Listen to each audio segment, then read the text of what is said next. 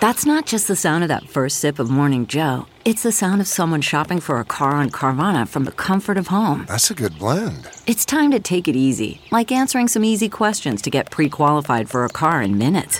Talk about starting the morning right. Just like customizing your terms so your car fits your budget.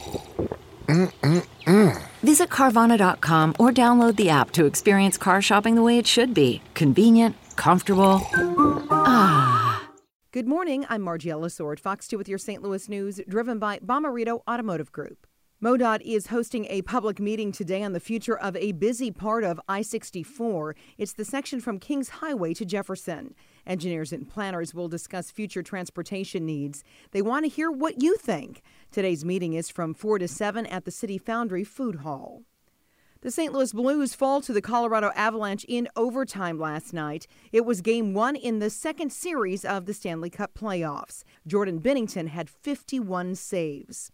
St. Louis area police chiefs are hosting their memorial prayer breakfast today. It's this morning at the St. Charles Convention Center. This is the 30th year for the event. The prayer breakfast honors area law enforcement officers and remembers those who died in the line of duty. Missouri Supreme Court Judge Mary Russell is scheduled to deliver the keynote address. From the Fox 2 Weather Department, showers and storms expected this morning. Some could be strong to severe. The main threats will be damaging winds, large hail, and heavy downpours. Things should dry out by later this morning. Expect a partly cloudy and warm afternoon with highs in the 80s.